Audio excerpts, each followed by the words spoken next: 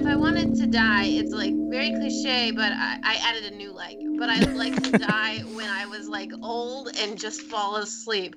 And like I didn't care about it, I'm just such a like I guess I can say that I'm a pussy.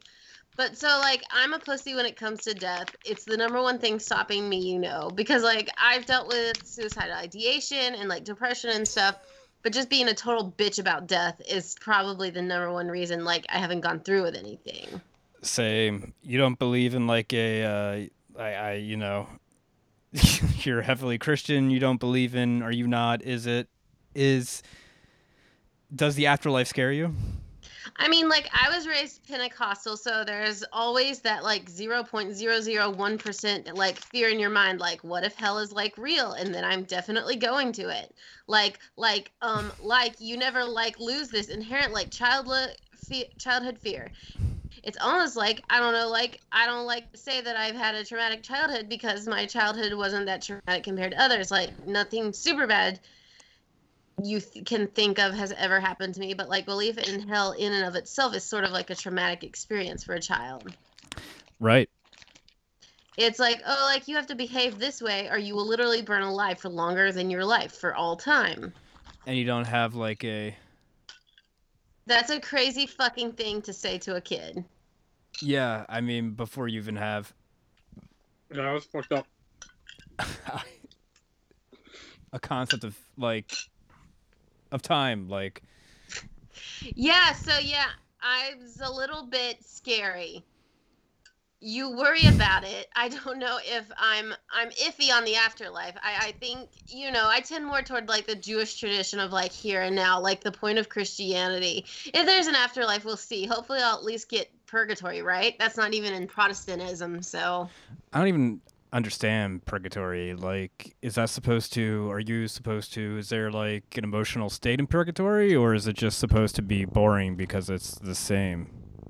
well, for a while, purgatory and limbo were different in the Catholic Church, where like limbo is like you're going to be here forever because you weren't baptized or whatever. So, like, African babies go to limbo if they're not baptized, like if they die young before whatever. And then eventually the Catholic Church is like, no, there's no limbo, there's only purgatory, which I guess is like if you need to redeem yourself from some sin because you didn't get to talk to a priest before you die and absolve yourself of sins. So you have to like I don't know how it came through in the Bible. Like I'm not really sure about how a lot of Catholic traditions came about because I'm not Catholic, but yeah. It's sort of just like, oh well, this person was really bad, but they were also, a good Catholic or a good Christian person, so they can come to heaven after a little while. I don't even know your religious background, Brandon, and I've known you. What's up? I don't even know your religious background. I think I've known you longer. I don't know if we talked about it honestly. Really? Um, I remember I was raised a Christian, just non-denominational. Assimilationist Christian. But yeah, I agree. I was taught about health from very early on, and it freaked me the fuck out. Freaked me the fuck out for years, because like at certain points, if you like a lot of the Bible stories, kind of, especially the ones they tell kids to start to, Mm-hmm. you know, you start to not believe it so much. The idea of getting swallowed up by a whale for a while and then being regurgitated back up, made me like understand now that they're really just, they're trying like just like parables, but I wasn't taught that. No, I wasn't either. Yeah, like we really have them. Like you gotta believe. Like if you don't believe your shit, like you're just done. Like you're smoking forever. Yeah, I had a rela.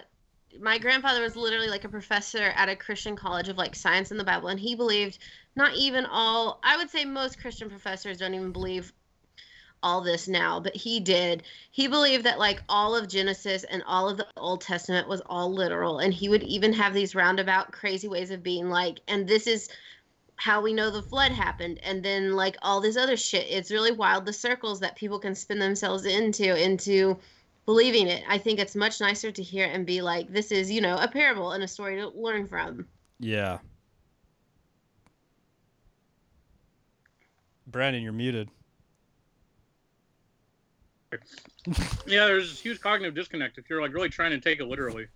Like my mom would tell me of like, you know, she'd tell me like the creation of Eve and stuff, and so like that's like why to this day women have like one less rib than men, and like I mean I took Is that true? I took her word for it. No, Do women have one less rib? It's not even. that's not true. It's not true. It's not true. They're never like, no, women don't have an odd number of ribs. I just never thought about it. Like, it never occurred to me to check a partner's rib or anything. Well, it never occurred to me either. And I did check it. And it was a complete lie. Well, the thing is, when my mom, I think she was trying to get into nursing school. Oh. So she was working at I think she may have been in nursing school already, but I know she was looking at like cadavers and anatomical texts and stuff, and she was still telling me all this shit. No, I still don't understand it now. I just don't understand like how people can be like literalists when the first two pages of the Bible contradict each other about the creation, about like when a man and women when man and women were created and how and just I don't know, it's weird. And it's because Christians don't learn anything from like technically what is it Christianity is supposed to be derived from Judaism, but yet they don't know like how like Jews read the Bible or scriptures there. Like so they're just like, oh well, I guess this is all real. Like let's just take this all at face value without having even studied it. Like I don't even think Jewish people believe it's all literal. So like well, I've never heard of a flat earther Jewish person, so yeah, no, it's not like that. It's just like they understand that it's parables for lessons or whatever, and they still, they still have conservative Jews, but conservative Jews still tend to just follow like the rules more than believe the stories as literal. I think they like respecting the scholarly approach to the religious text too. Like I think a lot of the Christian population who are like biblical literalists, I don't think they really enjoy seeing the Bible in in a historical context at all. I think they just want it to be divorced from, time and space and just being like the Word of God. Yeah, not to mention literal hundreds of translations over thousands of years. But you guys are upset you bringing that up. God was talking to, it was being transcribed like it wasn't in English. And they sometimes get offended by that, but yeah, wasn't there a Bill Hicks joke too about what's it say on the front of the Bible, King James Bible? That's his Bible. Yeah.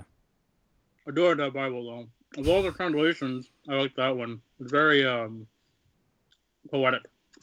I've never actually been able to get through it because I'm too dumb. Like, I can't read Shakespeare. I had to read the Bowdlerized versions in high school, and I don't know. My brain just doesn't function that way.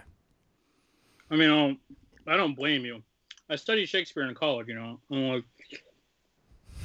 on my major, normally I don't get this whole thing, like reading Shakespeare, having to be agony. It's people see it, think of it as like this kind of highfalutin type thing. As a type of benchmark that you can't understand what the fuck he's saying, then you're dumb. But again, it's like they were talking like that was the 17th century. Yeah. Maybe I don't fucking remember anymore, but I think it was 16th, and they I don't know. It's easier if you say it out loud since it was supposed to be performed. All right. I found it easier when I had to study it, but whatever, people. That's just like language changes. If those people came into our fucking universe and looked online and saw all the shit that we say, they would have no idea what we were saying either. Yeah, I mean, every day going on Twitter, it takes 15 minutes to figure out what people are say, what the words they're saying mean anymore. Yeah. Oh, because there's just a new reference every fucking day. New references. Look. New levels of irony. Sorry. You know, the website exists, Rap Genius. Oh yeah. That has translations and stuff that's coming out today. Oh yeah. Shakespeare, like so much of his work is like double meanings and double entendres. And I got that a lot of like, the peasant classes that were standing in the Globe Theater with like kings or whatever, like they might not have got every reference. Like the nobles may have not got all the references either. They're there for the slapstick. Yeah, that's true, actually. That was the entire point, wasn't it? It was something he was communicating to two different audiences on two different levels, and that was like part of the genius of him. Yeah. I mean, yeah, thinking about Rap Genius too, like thinking about just how Christians still use Leonard Cohen's Hallelujah as like a religious song constantly. A song about being sad and fucking. Yeah, I mean, John Cale, the story. I don't know if you guys have heard the story behind the current iteration of Hallelujah, but apparently Leonard Cohen wrote like 150 verses of it and would just. Oh my God. Jesus. Yeah, and he would just perform the random verses live. And one time John Cale heard a performance and he was like, "Hey, I want to do a cover of that. Can you send me the lyrics?" And then he sent him like 50 pages of lyrics. And he said he, quote, just took out the naughty bits and then made them the song. That is a gratuitous amount of lyrics. Yeah, I mean, I respect it. I can't write any, so. I wanna see a version of him doing it in just one take though. Yeah, it would be nice. I wonder if John Cale still has all the original lyrics that he faxed him because he's dead. I mean, Leonard Cohen's dead now, so I don't know if any record of the other verses, unless there's like recordings of live performances from them. But yeah. So what was the question? How do I want to die? I don't remember. Yes. Oh yeah, how do you want to die? No man, I don't even know anymore. It used to be like for a long time, like my thing was like, there's gonna be no way I'm gonna be able to like sit in the hospital bed or just like get older, or whatever. Just the idea that seems like it was like horrifying to me, just slowly lose a certain amount of control or agency. That's what I thought it was, Yeah. Well, it was like. I always just am like, oh, when the opportune time comes, I'm just gonna just kill myself. Like, I like suicidal ideation. Yeah. And there was like depressive episodes like that too. Even the worse than that, there was this conscious like thought of like I was gonna go, and I like to do it. But I don't know. I don't have a preference. I'm just like. I think if anything, I would just be. I think the romanticism from being like a sad kid for so long, like the last remnant of it is like me wanting to be like, if I'm gonna die, I like to be like aware of it. I think. Oh, I don't. In what way? I don't. Well, I want to know like. Do you want to have like a gun pointed at your face? Is that what you're talking about? No, because that's like that. That means somebody else gets to do it. I don't really want that either, but I do like. What about an animal? Like I want to know what it feels like to be like, oh, this is my final moment. This is it. Oh my God, I don't. I do want to know. I don't. I don't want to know anything. You don't get too many of those. You don't get many opportunities to feel that. So. Ugh. One thing I'm really curious about actually is like to lose like having dementia to like I want to know what it feels like, but then also be able to live my life and reference it. Like yeah, my grandfather had Alzheimer's yeah. Like for a long time, and like mine too. And then like he finally died, and like I don't know, his last like I remember like we didn't go and say bye to him, and like he hadn't really known who I was for like a year, and everyone was just hoping like there's a certain point when someone has Alzheimer's or dementia that you're like, God, I wish they would die, not because of not because you don't want them to die, but because it just seems like such a miserable life, Yeah, even just living at a home. So I just waved at him and he waved at me, and then I don't know. Yeah. Yeah, just recently my grandmother just seeing my grandmother in a home recently. I mean, like when she was in the hospital like a year or two ago, maybe 2 or 3 years ago now, when I would visit her at one point, I was just trying to talk to her, and I guess the way I led conversations, and she just ended up saying like, I'm like done. I wish they would stop reviving me. Like, Jesus. I'm just bored, like basically. But yeah, I don't know. The whole thing of having dementia is so interesting to me because of how long they can just be like clueless, or they can be really cheery like my grandfather was. Like he would always just repeat, "Where's my martini? How about a Manhattan?" Um, and just other weird catchphrases, or like other people that like get really angry and like scared to some extent. I don't know. There's something weird and morbid because, like, I was living with my grandfather when he was like in mild to more, maybe more like moderate Alzheimer's. Like I just lived with him for a month or two. We had sold our house in Tennessee and we were about to move to Virginia, and so this would have been 2015, and he was starting to lose like of some of his like more day-to-day stuff. But he had this sudden resurgence of like childhood memories and like adolescent memories, and he started talking about like this old girlfriend he'd started singing songs that we never heard him sing before. It was really, really interesting. That's one thing I really wish we could get to is like I remember hearing or reading something when I was little about how in the future we're going to have a pill where you can just experience someone else's consciousness. Jesus. Oh, awful. I don't want that. I'm really curious. Like that's just all I wonder all the time is just like what it's like, because I just wonder like how much of our thoughts or of our memories define our consciousness. Like how much of consciousness is just memory, and then just without that, what consciousness is like. But I guess if you come out of it, like, what would you remember? I don't know. I would take a pill of your consciousness. Mine? Yeah. How do you customize the pills? Do you get to pick like whose consciousness, or is it just like a grab bag at random? I don't want that. I don't know. This is like around the same time I remember hearing about this, around the same time I heard about HDTV for the first time years before it came out, which was like, oh yeah, in the future we're going to have TVs that are really high definition. Yeah, go to technology. Yeah. You gotta see the Simpsons a little more clearly, and then you gotta fucking ghost yourself somebody. That wasn't good. That's better. Okay. I don't even know if you guys can hear that. I heard it. Okay. You never wonder that? Just like what it's like to be in somebody else's head? Kind of. I don't know what's inside him, yeah.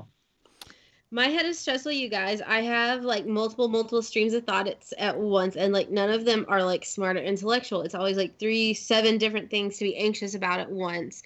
And then like whatever I'm doing at the moment, and then just like this general, oh, I missed it, fucked. And then like this horrible like layer of just like existential things, and when maybe if I'm like horny or hungry or something more primal than that too. How do you just how do just you like I don't know what the fuck. I also wouldn't want to waste confidence in anybody either. That doesn't sound like a good time. I don't know why you would. I would never. I don't envy somebody else's consciousness necessarily. When I say I wonder a lot of the time, it's just like how are they able to function? Like they're so stupid.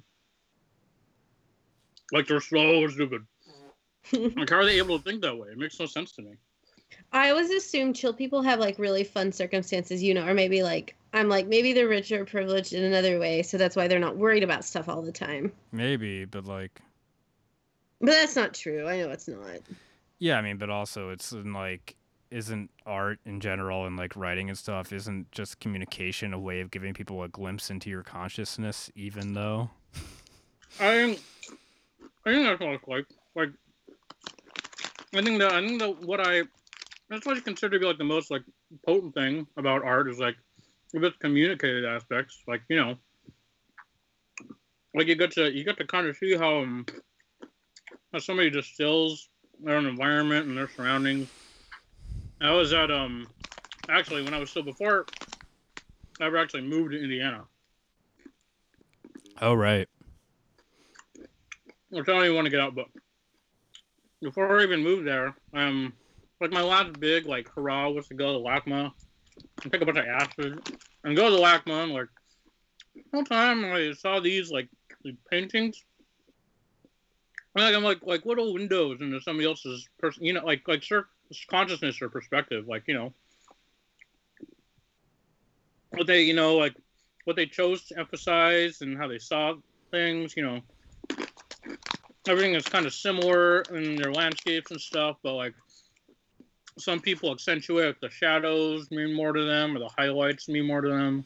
That actually reminds me, I've never done acid or shrooms or any hallucinogenics, but I've read about them a lot because that culture has a lot of facets that interest me. And like, isn't that sort of what like Ken Kesey and Charles Manson and stuff were attempting to do with acid a lot of times? Was just like to have a collective conscious that everyone sort of experiences the same brain. So,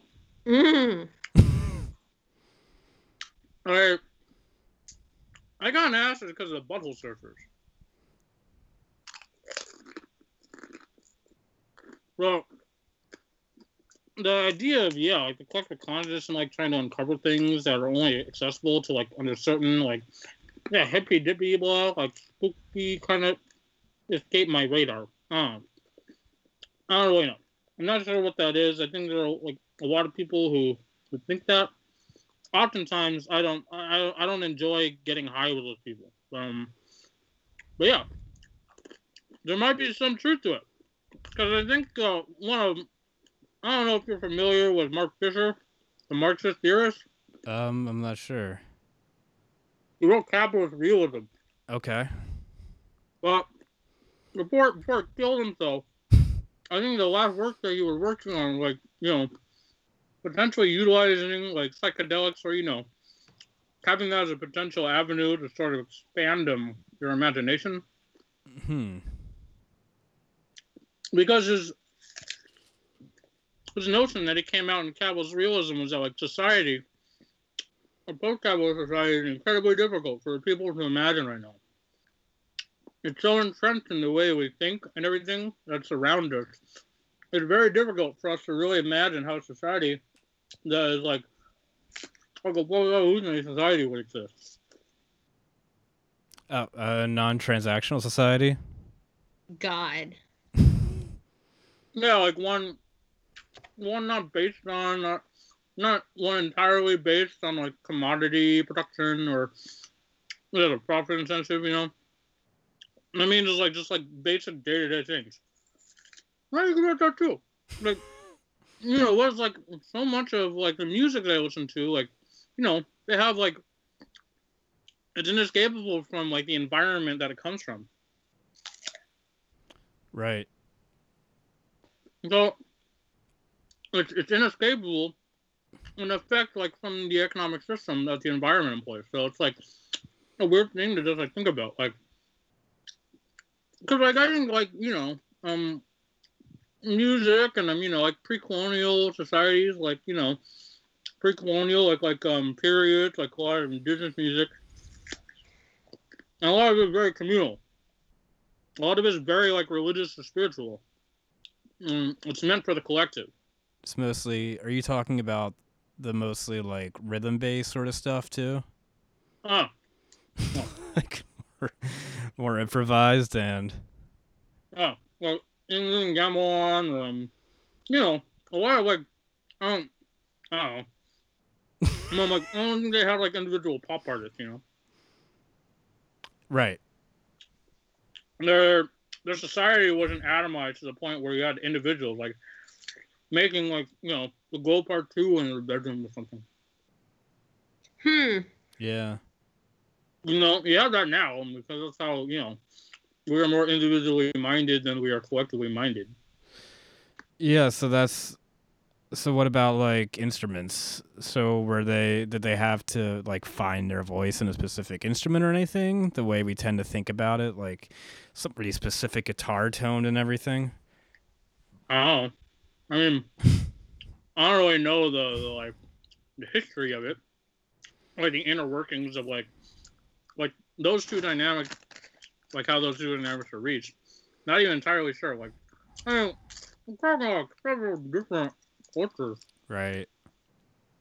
Like over millennia long. I'm sure they had like different varying relationships to like maybe like the instruments that they played, if they owned them, or if they were multifaceted. I don't know. Yeah, I don't know. I don't know how to segue out of that. Well, yeah, I always think about, how it's how people communicate or express differently. But I, as a writer, I'm always worried about how people are interpreting the things I say. Right. What was this in the Awaking Life? No matter how much of like on a wavelength or how linguistically, culturally similar you are to someone, you still really cannot help how they take what you say. You never know if you take it the way you intended it. It's like words are just symbols for an intent you're trying to express. It's really hard sometimes to express an idea or an emotion with somebody, no matter how similar it is and no matter how well you communicate it. Can I ask what kind of that's what kind of stuff you write? Like what genre? Oh, bullshit mostly. I just made myself sound really cool. I mostly write quizzes and slideshows, but I also have a blog, The Dirtbag Christian, and then I'll be writing some fiction for Only magazine soon. Like I used to write a lot more like newsy media pieces, but they don't do as much freelance work anymore. Like I have a full-time job. So I have a pretty full plate anyway. But yeah, I can write lots of different things. And so but because I write so many different types of things, I'm always thinking like I'm writing for this kind of audience. I'm writing for this kind of subject. I want this kind of person. So I'm always switching gears. Like, the baby boomers who I write quizzes and slideshows for don't want to hear about like religion and politics at all versus like my blog, and that's all it is. Then fiction. You want to do it, but not so heavy-handed. And I don't know who's going to read that, but you're always adapting yourself, really. Or maybe that's just me. I'm adapting myself to write or communicate with a different type of person. So I try to be very like in tune with how I connect with them or the type of person I think would want to read or hear whatever it is I have to say. So would you say the audience has a fundamental role in how I guess the finished product of your work? Absolutely. I mean, say maybe it's like, to a point, there's some selfishness things. Like I write about things, especially in my personal blog and my personal life, I write about things that are important to me. But like, I guess I've just been a commercial writer for long enough that I know that one, like people have to read it, but even if it's not about like, I don't care who reads that, you still want it to connect with somebody. So I definitely constantly consider my audience and what people will think and what they will feel when they read something that I write. And so I try, adapt it a little bit to them and I think it changes how I communicate as well. Thinking of the audience has definitely changed in my writing style. Do you worry about how it will connect with them? Like if there's a wrong way for them to connect with it? I mean, like, yeah, I run into shit all the time, and I try to take it. I try not to take it personally. For instance, it's like little things. I copy pasted some like term in one of my blogs. I used the word Latinx. Not even know if I'm saying it, and somebody was like, "Oh, that's a really condescending term and people really need to stop using it." And like I hadn't heard that before, but I thought, like whatever I was trying to communicate, the person totally dismissed because I used that one word. And you have to think about stuff like that. But I don't think about, some people are really touchy about political correctness, but for me, find it more interesting. Like I'm not trying to make people write off something that I think and say because I used a word that's offensive. Like it defeats the purpose of writing in the first place. So like I like to be somewhat non-offensive, or at least non-offensive to the right people, the right audience. Right. Like obviously the stuff that I write is offensive to some people, but I don't care about those people, so it doesn't matter. Yeah, it's funny. I guess that's all political correctness is just like trying not to piss off the right people, but then the wrong people always get pissed off and they want you to change. But it's like, we don't care about you. Yeah, I don't care. Like, yeah. Yeah, well, we've been talking for half an hour. Do you guys have anything else you want to add, or? I have no idea. I don't know what I can say that like I'm comfortable being preserved. I'm having to like recite this again over the course of a year. I mean, everything's preserved now, almost. I almost never talk to people in a way that isn't preserved anymore. Do you think that? You think that affects our listening? Yeah. Well, that, but also, like, just like talking on the phone, talking over text, talking over email. Yeah. Yeah, just everything is like. Do you think that historians will sift through like Twitter and emails and shit in the future? There's so much content. What will they do? Sound like an infomercial. um, I mean, I think there will be like metadata they can sort what they're looking for because I mean, yeah, like it's going. I think a lot of history is like based on individual narratives. Like I was just hearing about this guy who owned slaves, just some random guy, but they found his journal and it's illuminating just to get this one guy's perspective that he wasn't thinking anybody else was going to see. I think I think I don't know. It's weird to think about what the ever expanding future with more and more people and more stuff being archived that will be deemed important. What will be deemed important? Yeah. But I think ultimately, but I think yeah, there will be themes ultimately that are sought, that are dissected, and then whatever is available of individual people. I mean, we already do with blogs, like people searching through old blogs for things. I mean, we make memes out of like the bodybuilding forum posts and stuff. Like, Yeah, my kids occasionally make reference to like memes or things that I know they've never experienced before, but because it's in a meme format and they like their, because I don't let them have too much media access, but they can watch things like they can watch like gamer, like PG gamer YouTube things, and they'll see like the gamer guy reference those things, and so they'll start referencing it. Like, what did they reference the other day? Something from Homestar Runner, and I'm like, you have never watched Homestar Runner. but it's not even just that, because like a meme can just be a post somebody made. It can just be something. Yeah. It could just be a face you made in public that somebody happened to capture it on camera. Yeah, I mean, I think what we're seeing already is the future of history, basically. I mean, it's fascinating. It's like it's like the logical conclusion of this whole pop art thing. Like postmodern, like the idea of postmodern art is like the abolishing distinction between highbrow and the lowbrow, to where everything just becomes like kind of like homogenized as this weird sort of mishmash culture. Yeah. I kind of like it. Yeah. I I think it's fascinating. I don't know where else it can go. Which I also, I mean, I tie it into like like political, like just like the political state and how like this type of thing, which is kind of postmodern, kind of like culture, is like white capitalist culture. It's like Yeah. it's like the disruption and the rejection of all things sacred, and like and just turn into commodities. Just like you can't like I mean, you can buy pretty much anything now. Like there's no like you can buy like Joe crucifixes and shit. Yeah, I mean, there's nothing like sanctified or anything anymore. You can see anybody naked now, like pretty much. Yeah. Yeah. Anybody you can think of. You don't even ever have to be naked like that.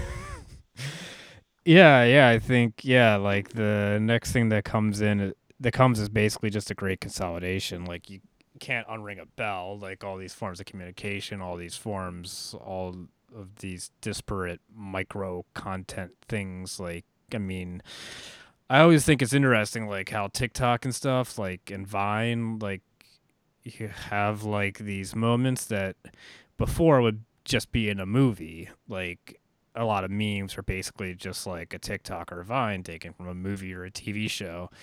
And I think we're going to just keep seeing everything break apart more like that. And then eventually just is going to be so much that we're going to see like a great consolidation again of media, of all these things still existing.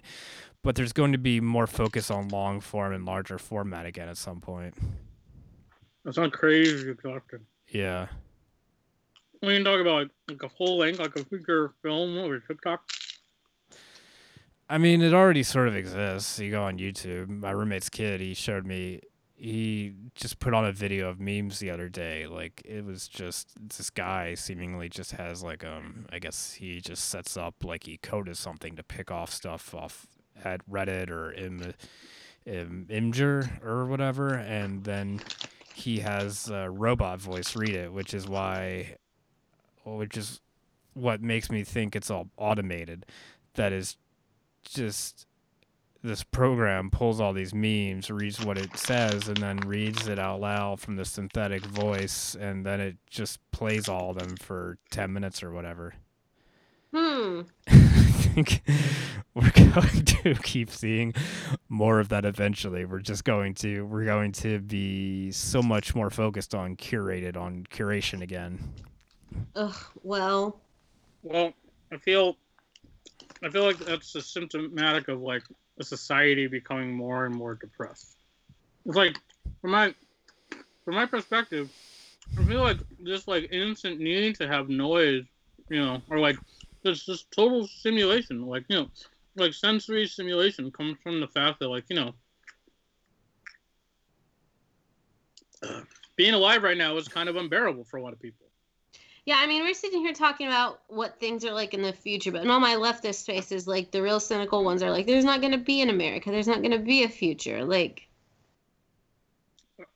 I think that's like, well, I don't think there's going to, well, I don't want there to be an America. That's neither. Yeah, neither do I. It's not as simple. I don't feel very hopeful with that. That's probably a net positive, but we'll see. Yeah, I don't know. I guess what this comes down to is we've sort of reached the cultural singularity where just everything is always happening and everything is fleeting. We're all like, did you ever hear the story of like Rocky Erickson? Like, the only way he could get to sleep was by having like 9 TVs on at the same time on different channels. Oh, really? Oh my fucking God.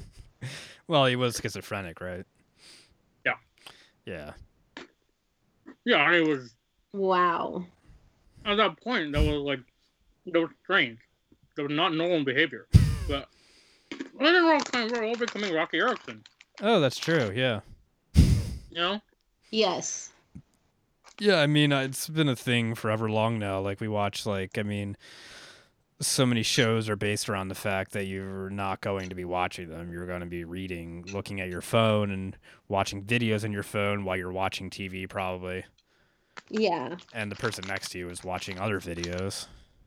They're like 10-hour videos on YouTube that are like whole swaths of YouTube. They're like, don't expect you. They expect you to fall asleep to this, like, 10-hour. Yeah. Like 10-hour thing. Like, that's the whole purpose. I don't expect you to watch the whole video. It's not an artistic statement, and it's just there. It's just drawn for you. There's that background. Yeah. For yours. I bet Ray Bradbury is glad he's dead for all this. And Andy Warhol. Yeah. Or maybe Andy Warhol would be excited. I don't know. But yeah, it's interesting. Yeah. How, I don't know. I also think I never really thought about it, actually, about how production values simultaneously keep getting worse and better at the same time. Do you remember that video of like all the people who lived in the TikTok house? It was I think it was in like maybe October, November. I don't even remember when it was. Like last year of The Eternal Now. Yeah, so like there was this video of like all these extremely attractive fit people showing how they do every day. They're like, this is the filming room and this is the workout room, and it was just in like some LA house, and like all these people must have been like 25 or under. They were all extremely attractive, and they were all TikTok influencer types, and they all lived in like the same house. And they were all filming in all rooms all the time, right? Yes. It wasn't just like, this is the exercise room where you get a break from this. Like, no, you were always content. Yeah, what a weird way to live. That's horrifying. Yeah, but I mean, we were expecting this forever, I guess. I mean, between Andy Warhol, The Truman Show, EdTV. Yeah. that woman in the 90s, or I remember my dad reading an article to me in the 90s about a woman that was just going to leave her webcam on all the time, and you could just check in and see what she's up to. Oh yeah, that girl. And they yeah, she ended it, I think. She ended up having sex with her friend's boyfriend or something. Oh, really? And it was on camera. Damn. So Yeah, fuck. Why would I was gonna say why would you do that, but I guess, but I don't. I mean, like, this is before anyone even ever thought about it. Maybe it was a radical statement, like I'm going to do this thing, knowing the consequences that might happen. yeah, Yeah, it's crazy, boy. Like banality used to be such like a radical statement of like an art, you know? It's just like do like normal shit. Like yeah, I forgot who the artist was, but she was like a mixed media artist, and like her museum installation was just like her messy bed. Like a replication of her messy bed. yeah. It was like it made like huge waves, and now like that's all content is now. Like it's just real life. Sometimes with a filter on it, sometimes not, but Yeah. We all have to stick out. Like, I remember a girl on OkCupid when I was in Indiana. She had a video that she recorded of her going to bed and going to sleep, and that was her profile. She just had a link to a live feed she had done, like back when you could do that with Google Hangouts through YouTube, and it was just like 6 hours, and I just skipped through, and it was just like, yeah, there she is, sleeping. That's fucking wild. Yeah. Well, I guess that's it. It's about 40 minutes. I mean, yeah, I don't know. I live a pretty online life, so I get it. Yeah, we're all chauvinists and voyeurs in our own way. Yeah. whole thing is part of it, yeah. Yeah. All right, well, to cut down the torture in the future, I think I'll cut this off now. Yes. Sounds good. All right. Okay. So long. All right. Where